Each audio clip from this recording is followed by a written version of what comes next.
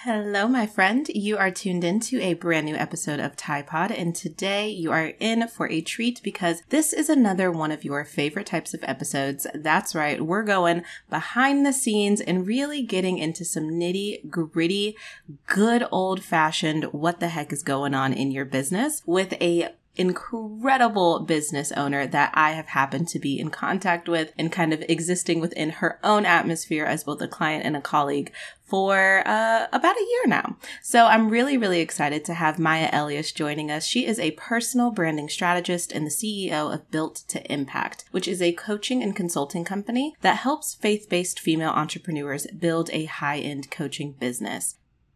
Now, you are in for an absolute treat because throughout this episode, you're not only going to hear about the early stages of building out her team, but you're going to hear about some of the nuances of being the CEO of an agency model versus a coaching model, some of the challenges that are inherent when you're training people who are in direct contact with your own client and customer base, and what it has really taken over the years for Maya in particular to step into her own authority and continue to trust herself and her own expertise and insight. I am so excited for you to be able to hear this conversation, so we are going to dig right in.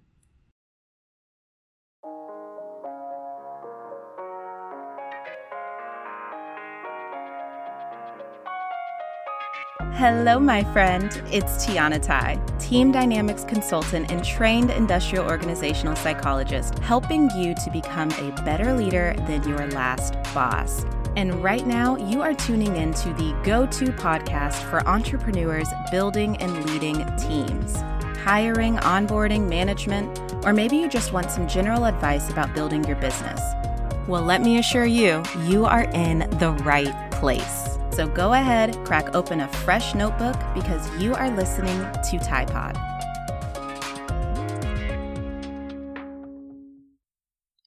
Today's episode is brought to you by ClickUp.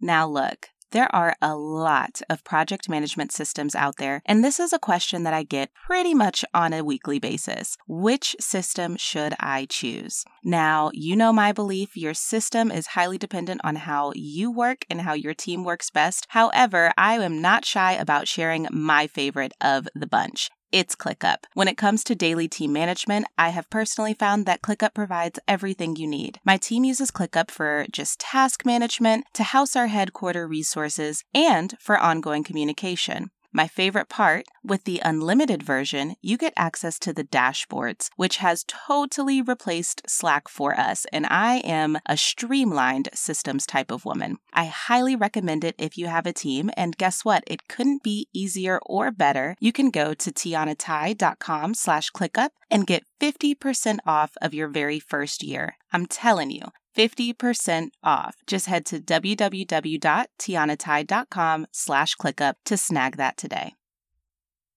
Maya, I actually would love to just turn it right over to you. I know how I know you, and I'm sure we'll get into that a little bit later, but I'd love for you to just kind of tell your story and let everyone know who you are and how you got here. Yes. So thank you so much for having me. I'm excited for us to chat today. So as you said, my name is Maya Elias, CEO and founder of Built to Impact and Rebellious Fit. Built to Impact is my main company where I coach women of faith and entrepreneurs on how to package their expertise and take their business to six figures and beyond by selling high ticket offers, just leveraging their skill set. And then Rebellious Fit is my new baby. It hasn't even been 1 year since we launched, but that is a fitness apparel company. And that has been so interesting because it's completely different than service-based, which is where I have the bulk of my experience. So I've been in the branding space since 2008 when I started out in college, making MySpace pages and making little websites and making club flyers and all of that. So that is who I am. That's what I do today. It's so funny so for those who don't know, I have been in Maya's atmosphere because she has literally been one of my coaches and has helped me master my messaging over the last year or so. But to me, it's really interesting because whenever I was introduced to Maya Elias and the brand and the company and all of that, it was more so very established, right? And so to hear you kind of go back and say, well, we started off with MySpace pages back in the day. It's huh? Well, let's talk about this evolution of this becoming something bigger than someone who is fantastic at branding and messaging. Yeah, it's crazy to think about the evolution because although I know in my mind that that was what 14 years ago which is just insane. It's like I just remember it like it was yesterday. I'm 18 years old. I'm at this community college, just kind of figuring my way through life. And somebody asked me if I knew how to create custom MySpace pages, and they offered me $50. And I'm like, oh my gosh, I cannot believe somebody's going to pay me $50 to do like what I already do for fun and for free at home by myself in my free time.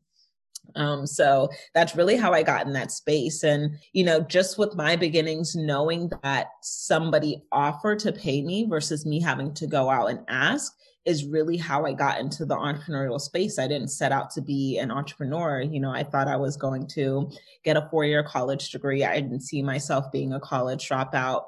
My parents certainly did not see that, but just knowing that somebody offered me money, that's one reason why I'm so passionate about just pouring into creatives. So for anybody who is familiar with me and follows me on Twitter, a lot of times you'll see that I'm just giving money out to creatives, right? And it seems random, and it is, right? But I do it because oftentimes we are so pressed for our friends and our family to support us, and it's really when a stranger supports you that you feel validated in the things that you are doing. And so I oftentimes want to be that stranger for somebody and to pay them for a service or a product or just invest in them without getting anything in return, so they feel excited to keep going. So started out with somebody giving me $50, and I just kept going. I used to be in the computer lab at school for hours upon hours on YouTube, learning how to build websites, learning how to code, learning how to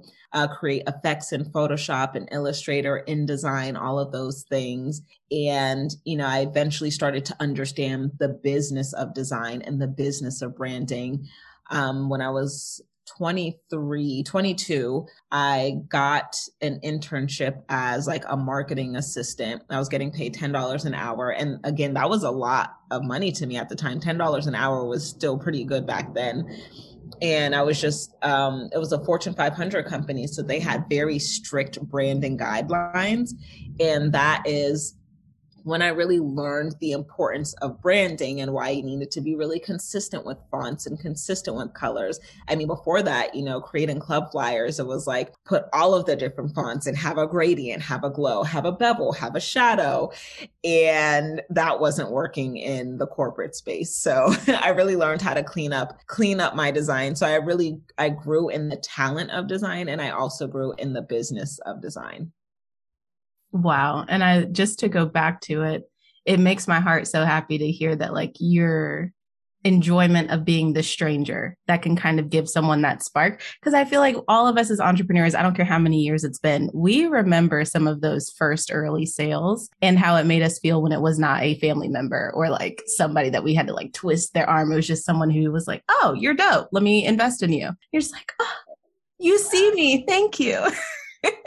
That's it. I mean, you know me, I want people to feel seen, but I love to make people feel seen. And I also love to instill confidence in people. Mm-hmm. Like, how my personality is, just super confident. And, in a funny way too, but I just want people to feel confident. And I think when you pay people for their services, it instills confidence, because a lot of times people, when you're new, starting out, people are trying to get over on you. They're trying to lowball you. They're trying to barter with you. And it's like, is there anybody out there just willing to pay me for what I do? And I want to be that person for young creatives starting out. Oh, yes. Okay. So let's fast forward a little bit. So I happen, again, y'all, I have a little bit of the behind the scenes. So I'm just going to ask the questions. You may or may not get context here. But I happen to know that something that was really important to you early on was building a team for your company that could really support you, made up of women of color. And that was like this big vision, and that really led you and whatnot. And I'm curious, can you share just a little bit about that, like a little bit about the earlier days once you kind of, I know that you transitioned a little bit, went more into like branding, messaging, and helping other business owners out. And so once you got into that phase of business, what was that like for you? Yeah, so once I like figured out my zone of genius, started making more money consistently with selling digital products and coaching, I finally started making consistent hires when I wanted to grow an agency. I wanted to combine my expertise of messaging and content creation and my expertise of design skills. So I'm like, okay, who do I need in order to be able to make this magic happen to help people build their brands? So I hired a copywriter. I had somebody who was doing the web development. I had somebody who was assisting me like with all of the tech and administrative things. And it was really fun and cool back then. That was just such a fun time. You know, I was learning so much. And again, this is back then when like $10 an hour was still a good amount of money for people. So I'm like winging it by paying people $10 an hour to help me, essentially grow this team and run this full-time business. But it was just such a fun time. That was back when I was doing webinars really consistently and blogging really consistently. And just knowing that I had a team that supported me felt really good because I got to really stay in my zone of genius and they got to work in their zone of genius, and it just worked really well. And so that's really, really intriguing to me because something that I've seen a lot of people struggle with, especially early on, is trying to figure out which business model they want to take part in. You know what I mean? So do they want to go the agency route? Do they want to build the more traditional coaching model?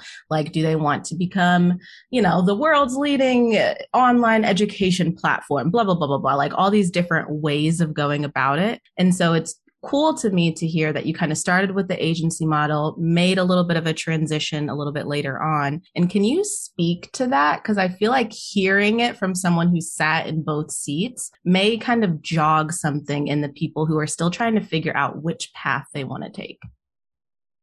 Yeah, I mean, so I've done the different models. So of course, like the digital, I've done like online memberships, digital courses, digital products, and that worked really well when I was doing low ticket because I had high volume. Then I did agency, and I always have loved the idea of agency because, well, one, I like control. So it's like if I have the agency, it's like, okay, we will write your copy, we will set up your funnel, don't screw this up.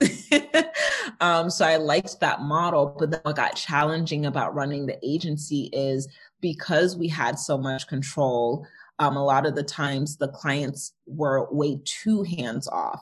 And so when they were hands off, then when it was time for them to, click go on launching their offer or launching their brand, they weren't involved as much as they needed to be in order for it to be successful. So they had all of the technical parts, but they weren't showing up consistently as the individual, as the personal brand or the CEO.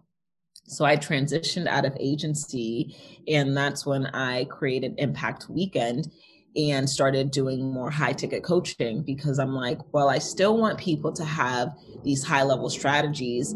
And when I was teaching my clients, they were getting better results than me actually doing it for my clients because they had to be involved in the process. And I was attracting people who were willing to show up and do the work. They just needed the strategies. So now having a team with a done with you model has been really interesting because I'm relying on my team to not just do the work, but have conversations with my clients on behalf of me or using the same voice as me, which is completely different than a team member doing something behind the scenes. And there's still parts of me that at a high level wants to do a little bit of agency style, but it just absolutely has to be the right client that's willing to show up for their business.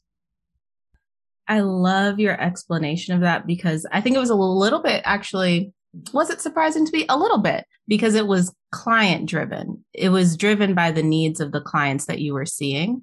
And so you kind of alluded to it a little bit, but I wonder if you can give us some more context in regards to leading those two very different types of teams, right? Because I'm similar to kind of, I guess, where you are right now in regards to my team member does, speak up on mastermind calls and does directly interact with my clients, not just to deliver the deliverables, but to coach them and to like give insight and input. And that's a whole different type of training and leadership necessary than if you have a client. I mean, if you have a team member behind the scenes who's like writing an email campaign and just delivering that to you so that you can deal with the client.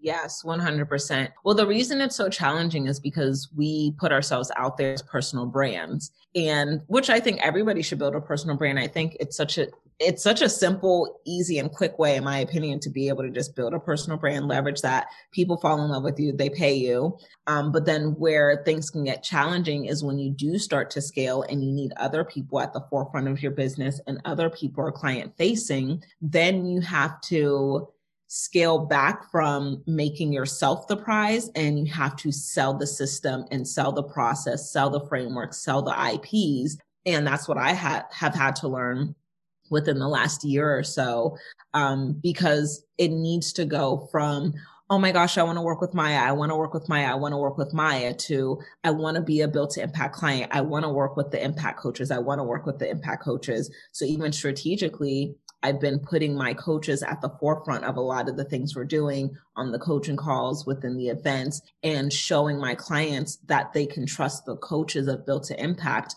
because I train them versus only trusting me to touch everything. So that's the challenging part about building a personal brand. You can't be the only person forever if you plan on scaling. Ooh. And I think that's key, y'all. Like if you plan on scale, because I'm not out here. I mean, Maya may, because Maya's like, ma'am, you can do more. But I'm like, look, if you want to make $200,000 a year and be content with that and leave it where it is, do that. That's beautiful. But if you have this bigger vision, just be aware that this is kind of what's coming for you. And we need to decide if we're really on board with this. Right, exactly. And I'm fine with people wanting to cap at 200,000 as long as they're doing it for an honest reason versus out of fear. So if you're like, listen, because I have honest conversations with clients where I'm like, do you want to be a CEO or do you want to be a well-paid solopreneur? But make that decision, because if you're a well-paid solopreneur, there will be a cap. And if you're a CEO, there will be more problems. So you do just have to make that decision. If I want to scale as a CEO, I can't be the only person on the team. Right. Oh, okay. So can you be honest with us? Give us some transparency here around what has been, I don't know, surprising or challenging around training these team members who are client facing? Like, because that's a new thing that you've recently started doing in the last couple of years. Yeah. I mean, there's been challenges for the team that have not even been client facing. I think just training the team in general. One thing I know about me is that I don't really like training.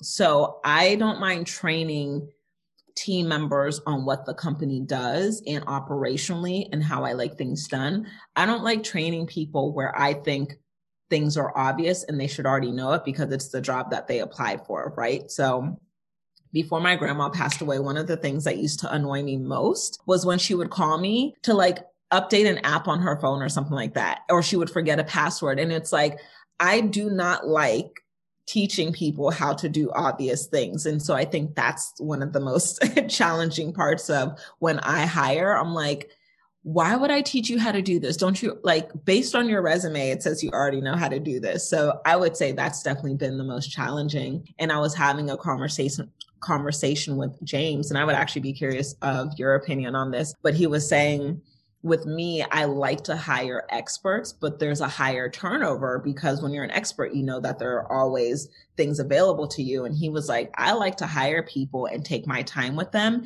And then I build that sense of loyalty and I have longevity. And I'm like, okay, well, you can get in and out within a year because I just don't have the patience to be trying to train people. So I get it. And I do want that level of loyalty, but I'm going to have to build up my patience as a CEO to be able to, to get that.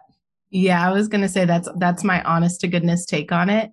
It's a trade-off, to be honest with you. It just really is. And when we're talking about hiring experts, it also goes down to, are you going to out offer what is industry standard in relation to pay, benefits, compensation, like whole shebang. Because if we're not, then of course they're going to like add it to their resume and they're like, I'm amazing. Someone will pay me another $40K a year on top of this. So I'm going to be out because I'm amazing. Versus if you're building someone up over time. But look, because I'm that's literally what I'm doing right now with my associate consultant. She's fresh out of graduate school, which is similar to the company that I joined when I was fresh out of graduate school, was someone who was willing to take the time and build me up. So it does engender a ton of loyalty, but also I'm still in connection with that CEO who brought me onto her team fresh out of grad school.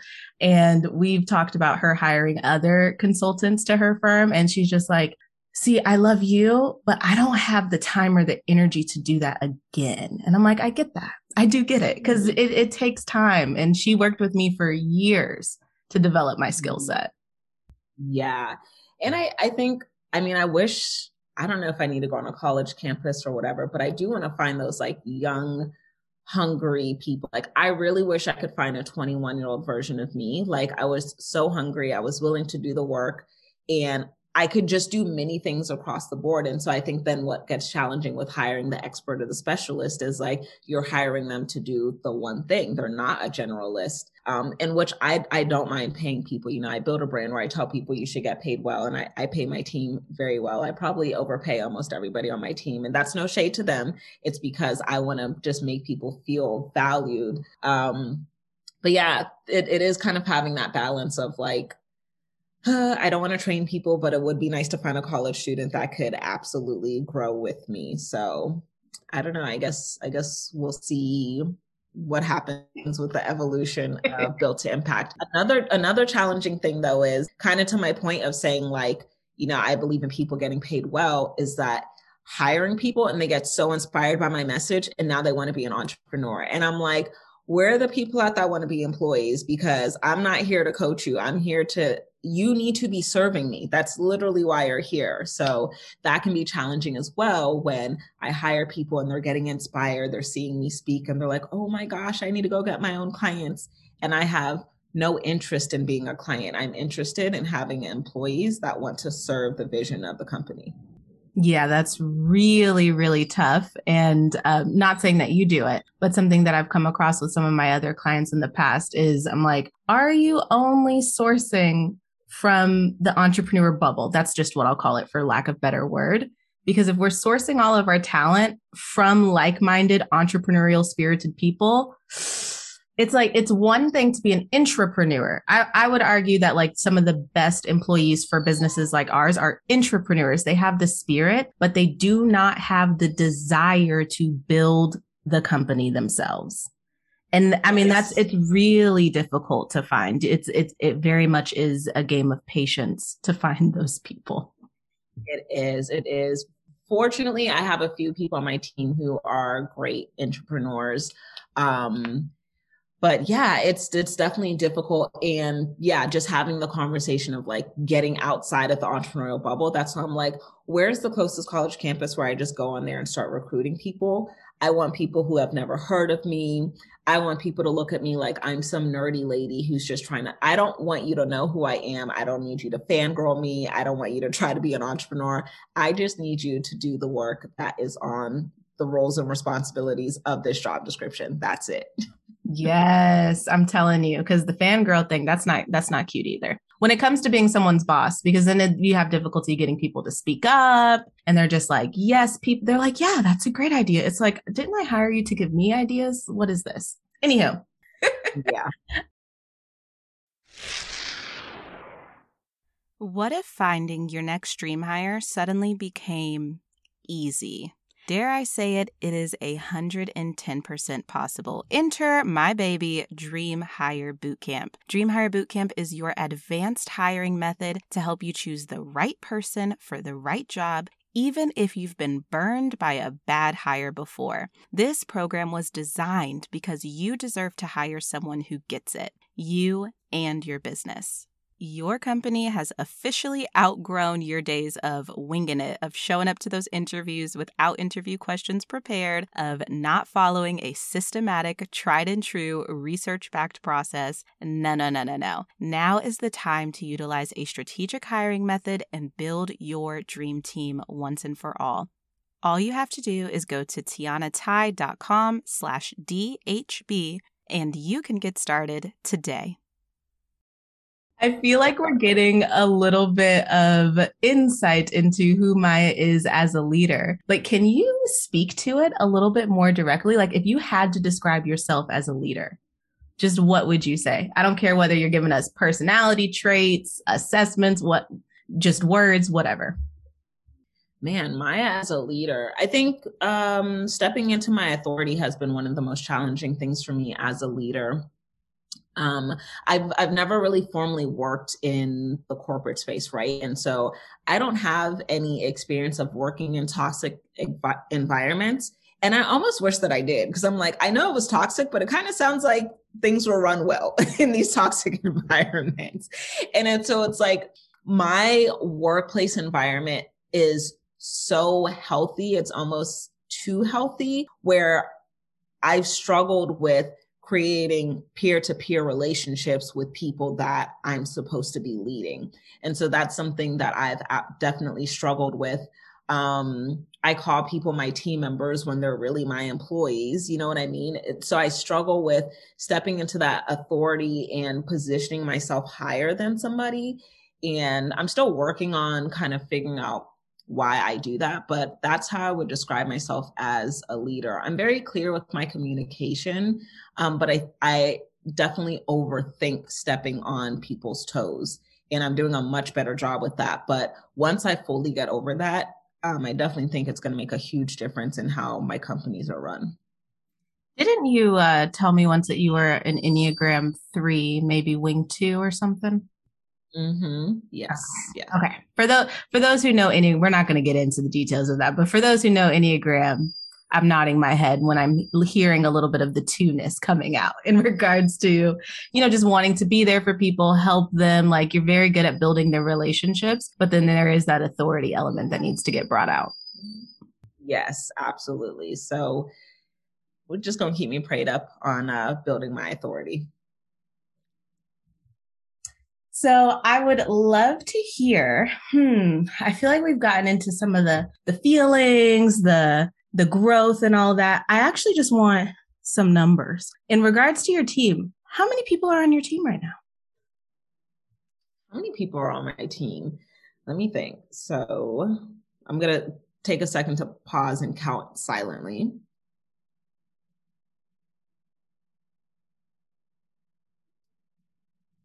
There are 6 people on my team, and 3 of them are full-time, and then the other 2 are part-time, and then the other one is like part-time easing into full-time. Do you think it's been more difficult to go from 0 to 1, or to go from, 1 team member upwards of 6?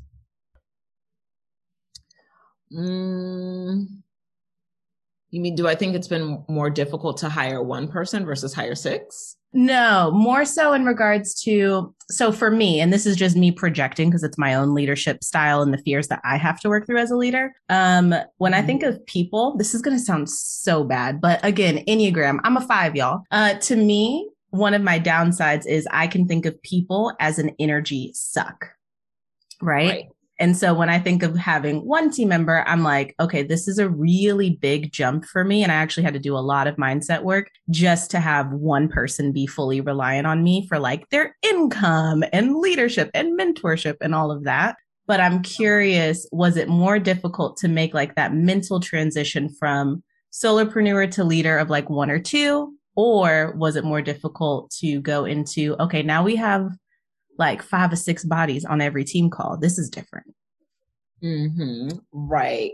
I think there's definitely different challenges. I like having more people because it's more reliability.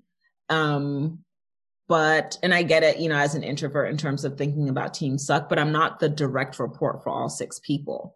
So I have 3 people that report directly to me, and then the rest of the team members report to the managers. So and so that way, now when we have team calls, it's not everybody on one call. It's who I need to be talking to. And then they have a team call with whoever their people are. So I like, whether it's one person or it's 12 people, I just need things to be getting done. That's really what's important to me. Well, then let's get into a conversation around building out some of this hierarchy, right? So what was that like for you? Because a lot of people who are listening into this podcast, they may have made 1 or 2 hires before, but they're really just now getting into the stage where they are also considering, do I want to have like department leads or managers or however they want to title them? So what was that like for you? Yeah. I mean, I recently just, brought on department leads within the last, 8 to 12 months.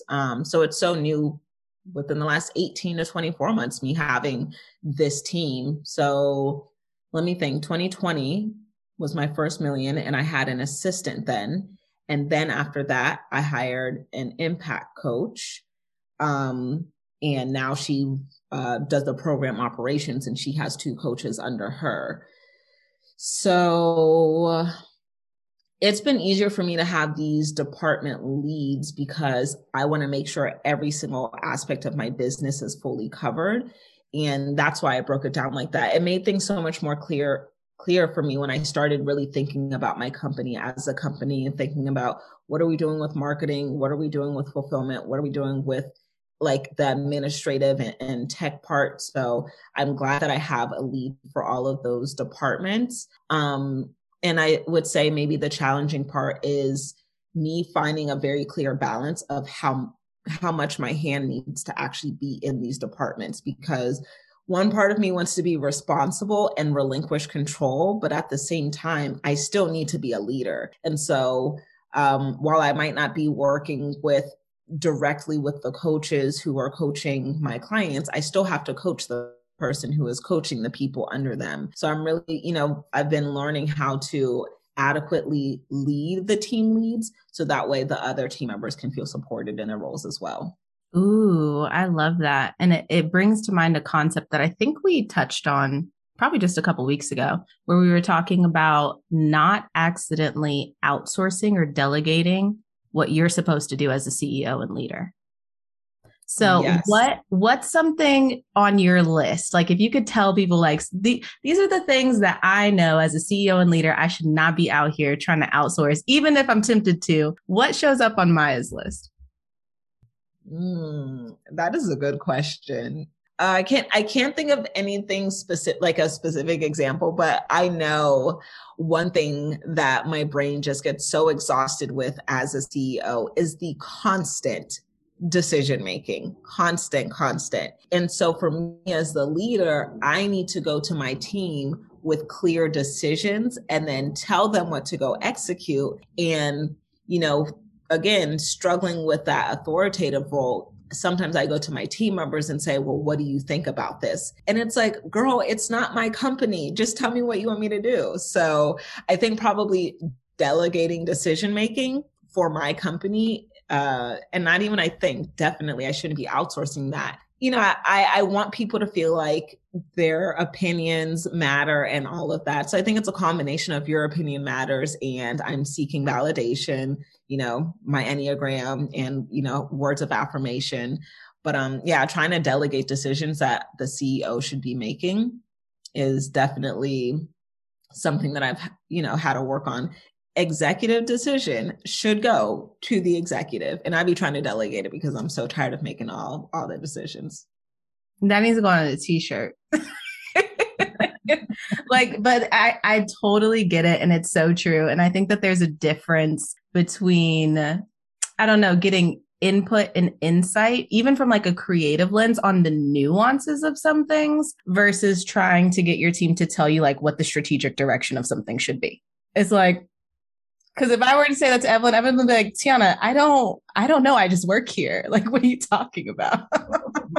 Right. Yeah. It's like I say I want employees, but I'm asking them to make executive decisions. It's not adding up. Mm-hmm. It's like, where's my executive salary then, Tiana, Maya? Somebody Pay me my 7 figures. What are you doing?